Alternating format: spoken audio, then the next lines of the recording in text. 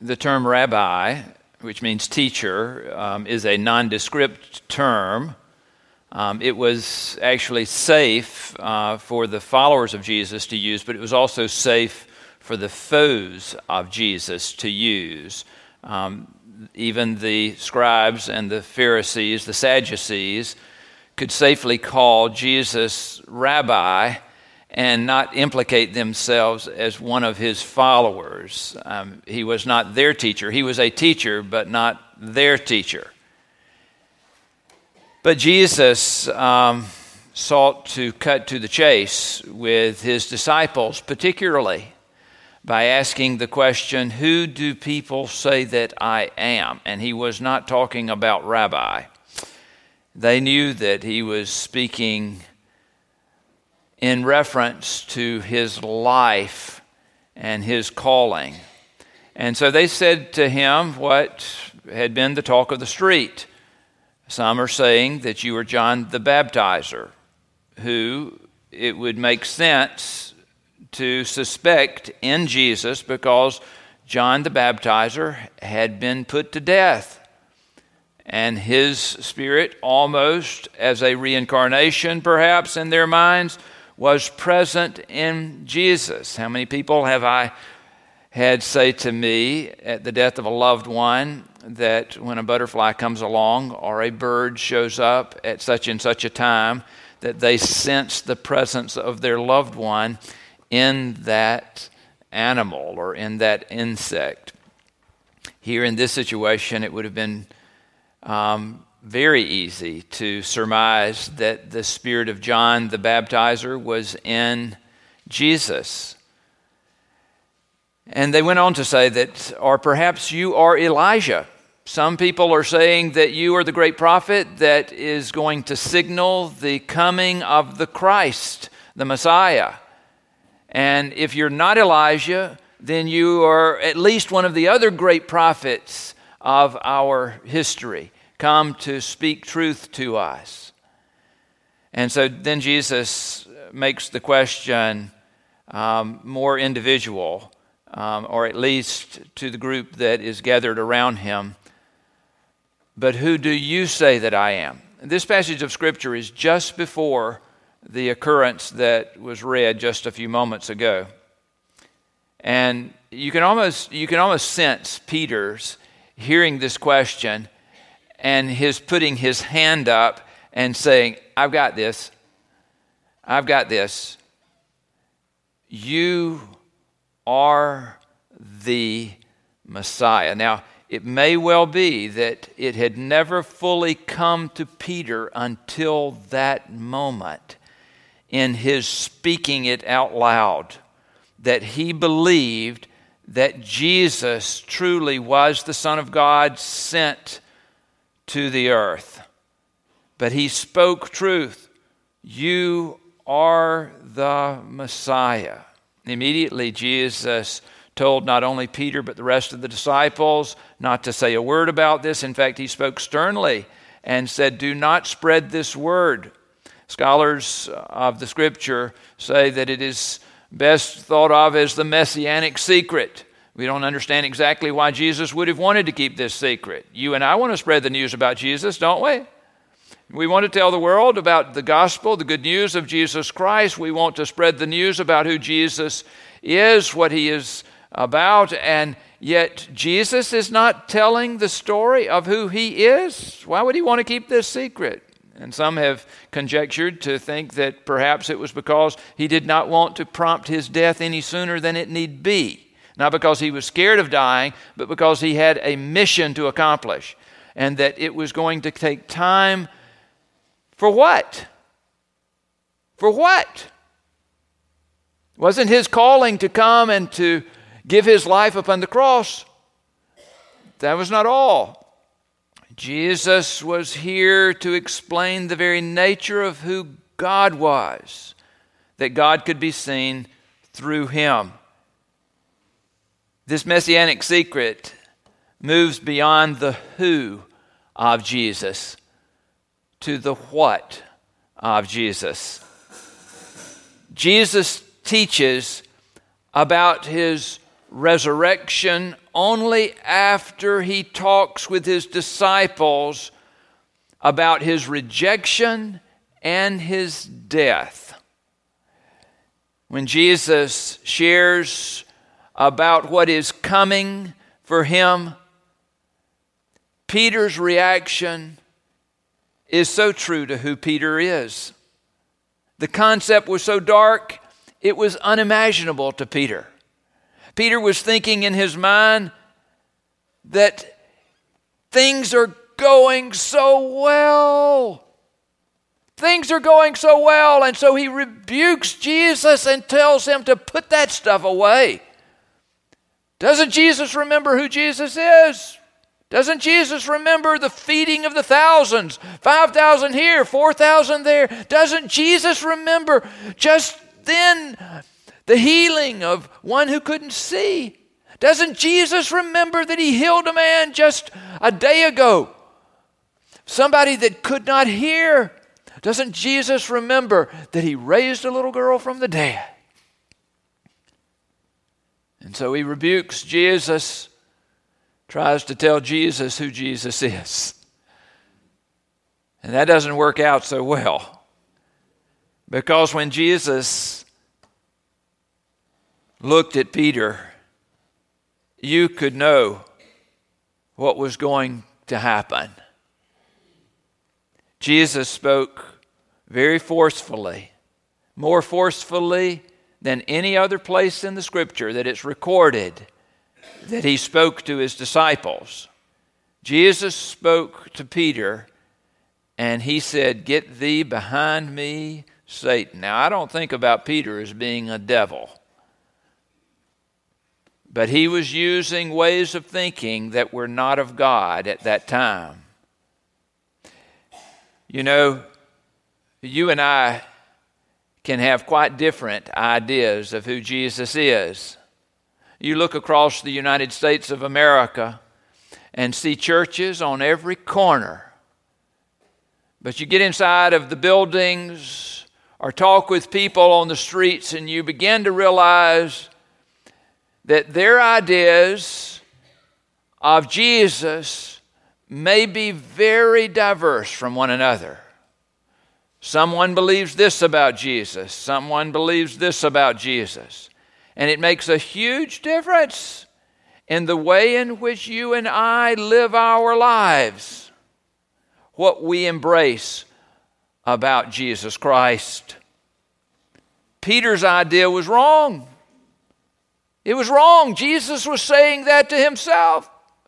Jesus said, "Peter, what you are saying is exactly the opposite of why I came."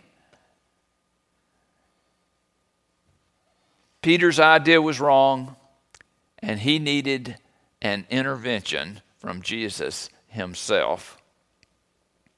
Have you ever been the recipient of an intervention, or have you ever assisted with an intervention? I've assisted with a number of interventions. This is one of those things that falls into the parameter of what pastors do. Usually it's a family member that comes and says, "Would you help me in this situation?" Or it's someone else that is a friend of an individual that's having problems. And it has never become something that I look forward to in life. It is a part of the difficulty of being a pastor. I say it's a pastor's responsibility. You know what this is about. You've done it in your family. You've run into people that you've had to speak words to that you would rather have not said. What are the things that we deal with that are so difficult? You may run into somebody who's having a health problem. It may be they have a problem with their heart or a problem with their lungs or something that they're doing that is causing a health problem. And you think to yourself, somebody should say something in order that they don't just kill themselves by what they're doing, the lifestyle that they have chosen. And then all of a sudden it occurs to you, maybe I'm that person. Maybe I'm the one that's supposed to intervene for them. And so you do speak, and then what are you met with? this retaliation. Who are you? Who are you to judge me? They say. And you don't understand my circumstances. I'm not as helpless as you think that I am. This is typical of every intervention that I have ever been involved with. And you felt this too, haven't you? Doesn't matter what the situation is, doesn't matter if you're dealing with physical problems, doesn't matter if you're dealing with drugs, whether you're dealing with alcohol, whether you're dealing with sex or food or post-traumatic stress problems, whether you're dealing with just an addiction to watching television too much, whether you're addicted to gambling, whatever the problem might be. I had a minister friend of mine that told me just a week ago, she said, I gave up Facebook for Lent. I said, what? She said, yeah, it was controlling my life. She said, I needed it. I needed to get rid of it for at least a while. She said, I'll go back to it. And I'm not trying to diss Facebook because I think that there are some good things about it, but it is something, if you haven't been involved with it, maybe you don't realize, but it has been for me an issue at times too. That if I could just get the few little tidbits of information that are good out of Facebook, but I haven't learned how to do that. I always go to that news feed and I'm flipping for an hour, and hearing every story from every person, and I lose myself in the midst of that. Now, some of you don't have that issue, but others of you will understand why this friend of mine would have given up Facebook for a period of time in order to regroup and to center her life on Christ, more fully on Christ in the midst of these coming days. Peter's faulty notion of following Jesus is that which we give ourselves to, and that is the kingship of Christ rather than the human vulnerability of Christ. We sing hymns in worship that lend themselves toward that. Immortal, invincible, God only wise is a favorite hymn of mine. And yet it does not tell the whole story of who Jesus was, this one who became the revealer of how very vulnerable God is in this world.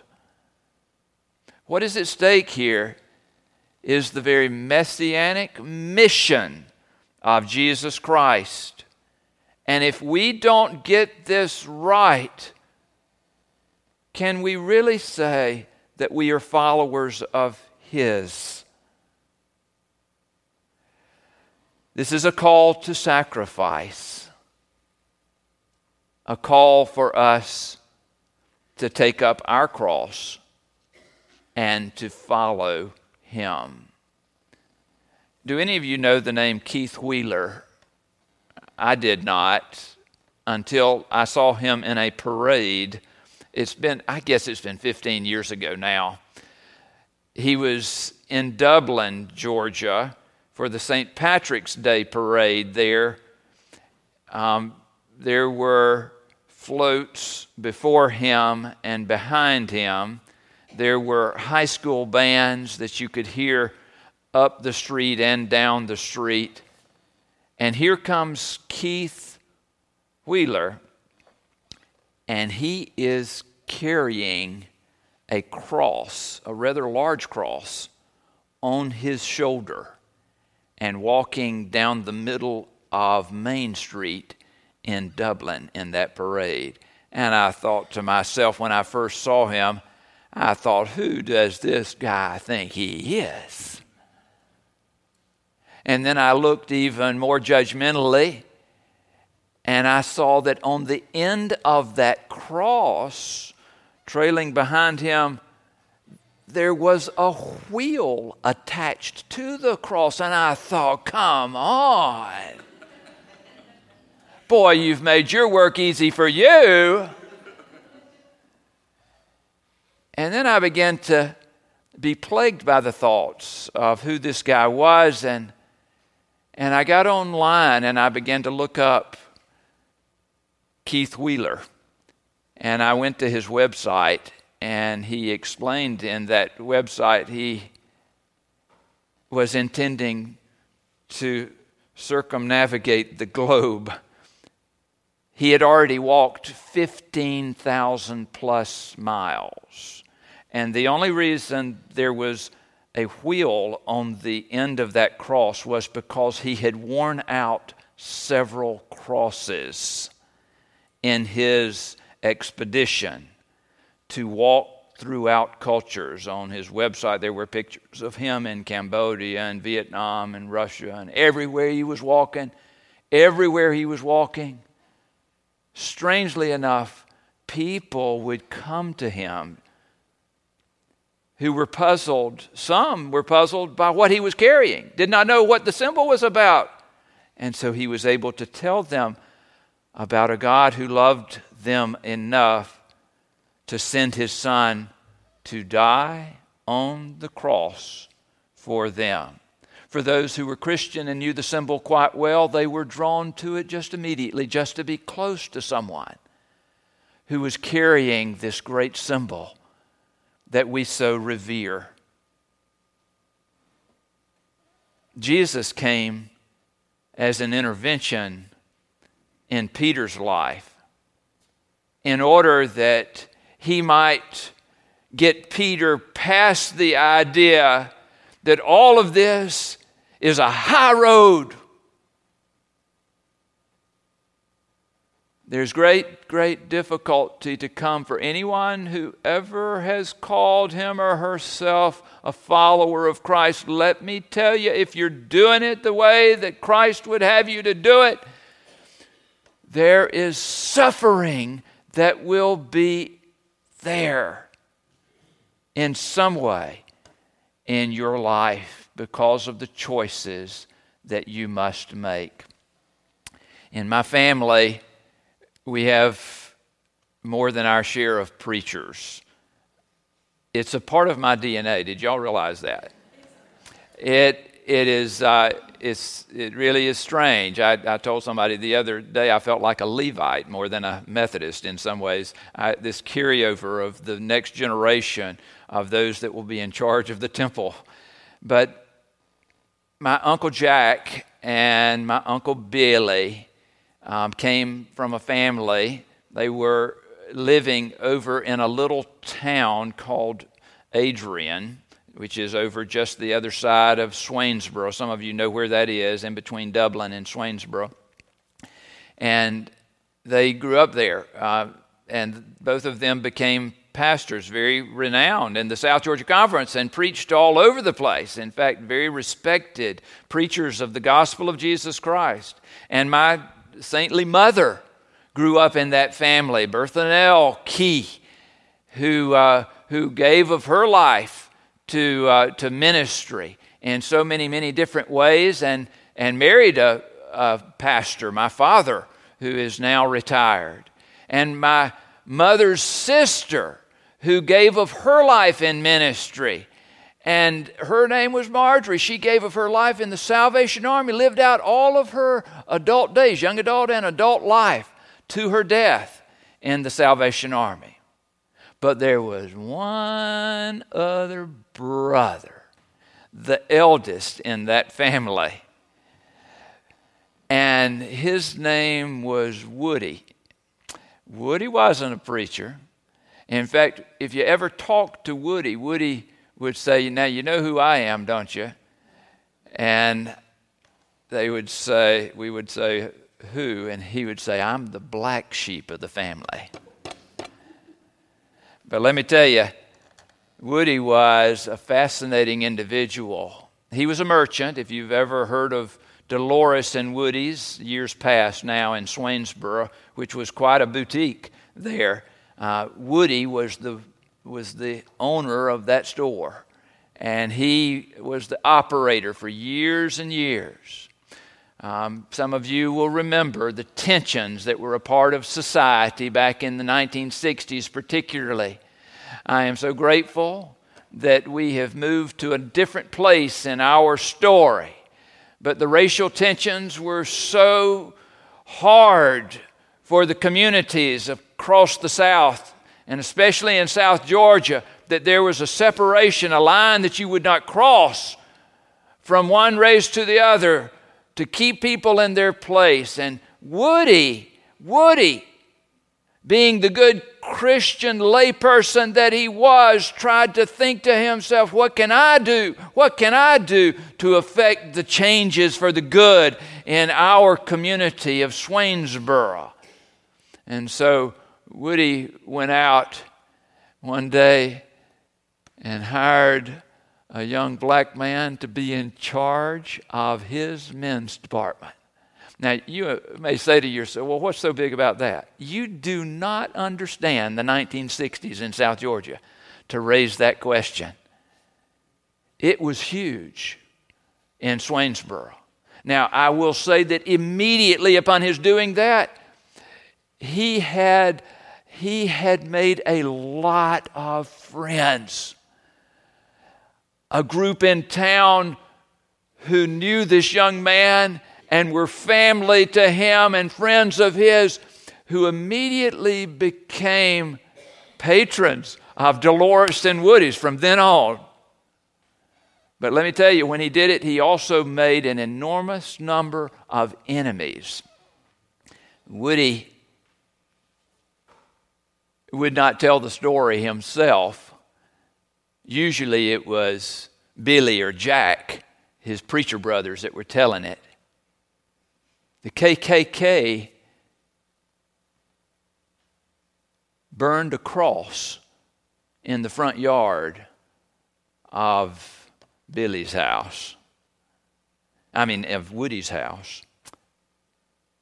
And were intending to send him a message that would undo the witness that he had.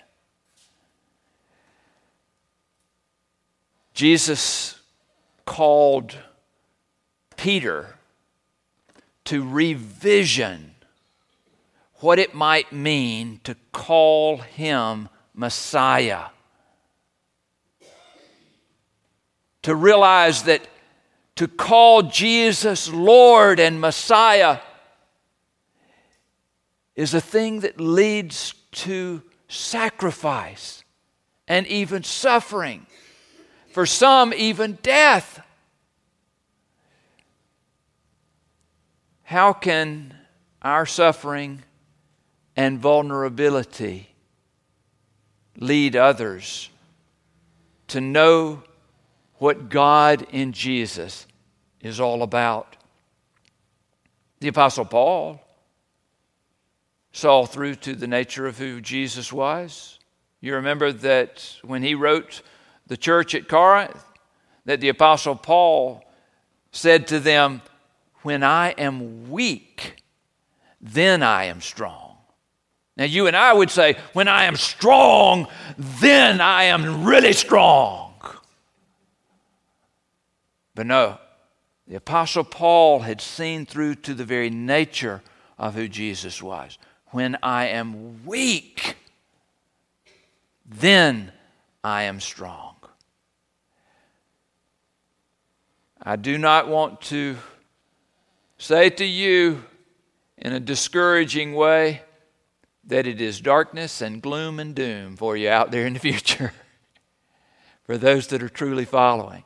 No, because I know that Christ is with us. God has said He would be with us on the entirety of our journey. One of our favorite passages of Scripture to use here at Pittman Park is Psalm 23 with that encouragement, the valley of the shadow of death, God is with us. Surely goodness and mercy shall follow me all the days of my life. All the days of my life. And I believe this. But for you and I to forsake the idea that God might be calling us to sacrifice something, or to think that Christ has stopped sacrificing Himself, is an affront to the very nature of who He is and what He is about. And so what is it in us that needs to be set right? How is it that God might be calling out an intervention to point us in the right way?